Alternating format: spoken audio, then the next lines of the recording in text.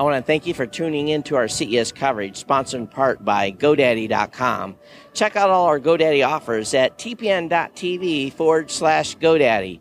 Save money on hosting accounts, domains, SSL certificates, you name it. We have a code for you at tpntv/GoDaddy. Our continuing coverage, and is it Marla? Marta. Marta. Marta Hall. Marta, thank you for joining me. It's my pleasure. And tell me about what you're showcasing here at CES. I'm president of Velodyne, and at Velodyne, we have come out with an amazing new generation of a little LiDAR. LiDAR technology is the 3D viewing mechanism that most people know it as the mechanism on top of the Google cars that drive themselves. Okay, yeah. And you see in 3 dimensions. It's really the key sensor for autonomous driving, and also what I call autonomous intelligence. And that is, it's the same technology as autonomy, but it's applied to safety. And if you want to be very safe in a moving vehicle, you need to have a system of safety that has autonomous intelligence. Does that make sense to you? Yeah. So I see people, and they're doing things, crazy things, I think sometimes, where they've got their hands off the wheel, they're letting their cars drive for them, but that seems to be a direction we're going, and your technology is enabling a lot of that. And how many cars are using this technology right now, or any particular leading models that people should be aware of that are maybe implementing or manufacturers yet? Well, there are thousands of cars that are being tested with a Velodyne LiDAR right now. That many? And wow. What we're going to see as early as March are service vehicles, which are using the technology to be autonomous.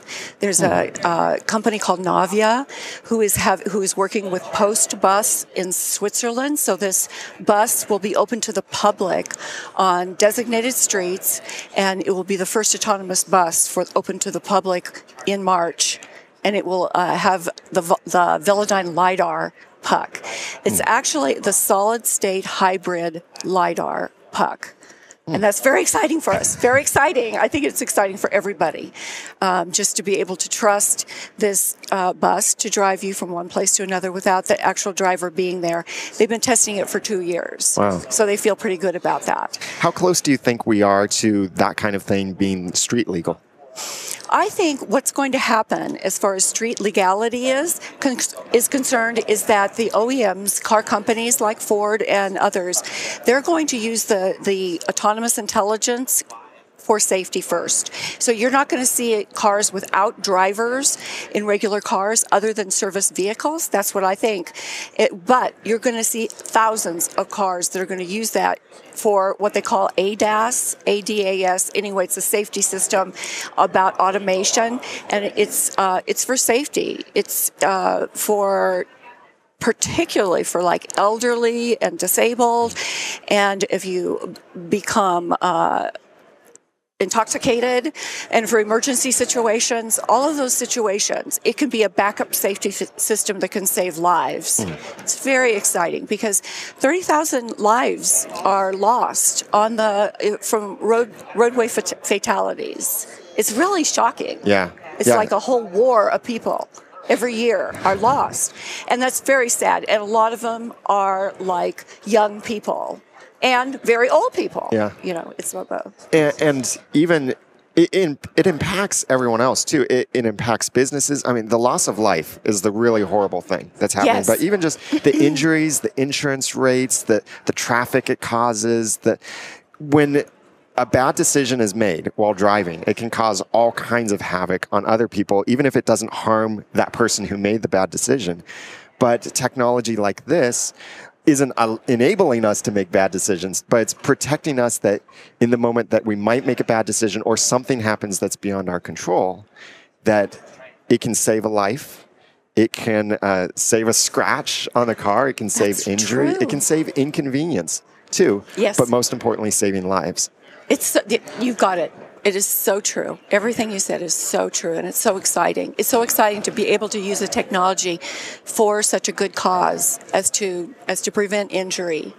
And you think about, women against drunk drivers, Is that organization?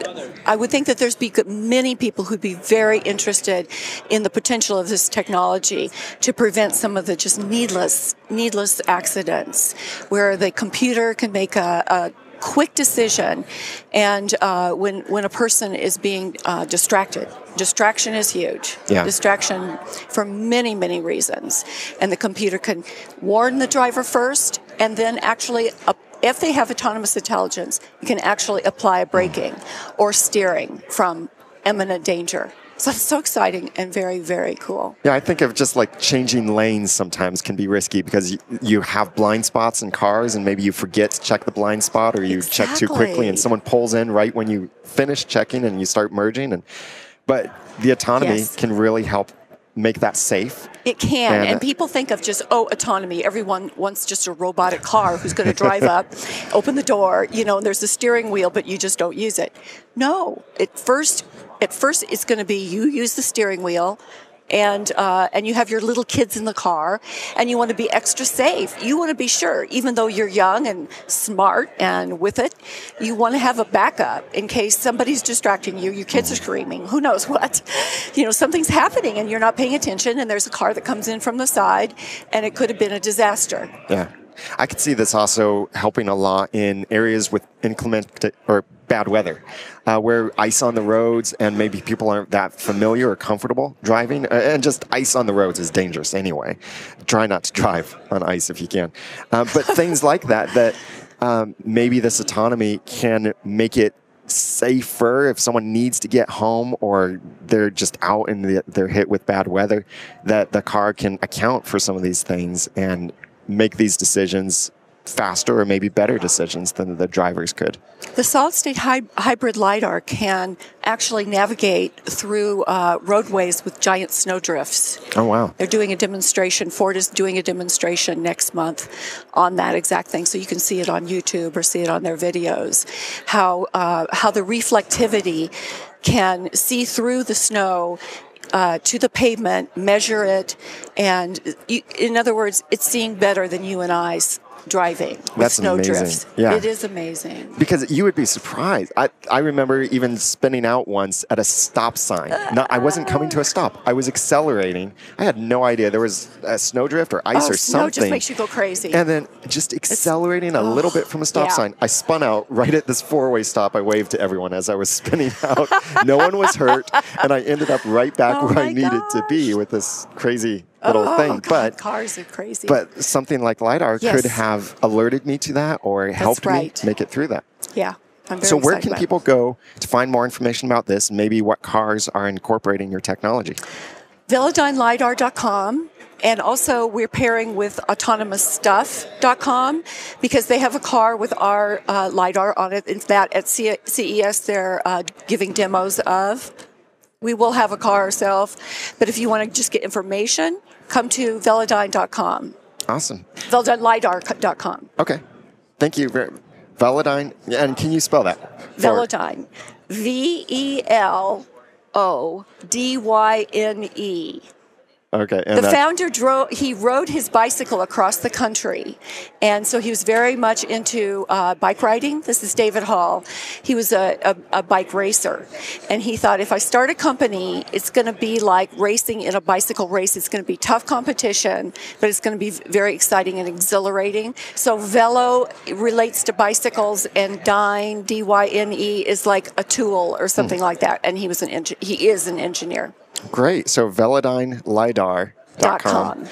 Great technology. I like what you're doing. And most importantly, you're saving lives. And thank you for that. Thank you very much. Thank you, Marta, for joining me. So fun. Appreciate it.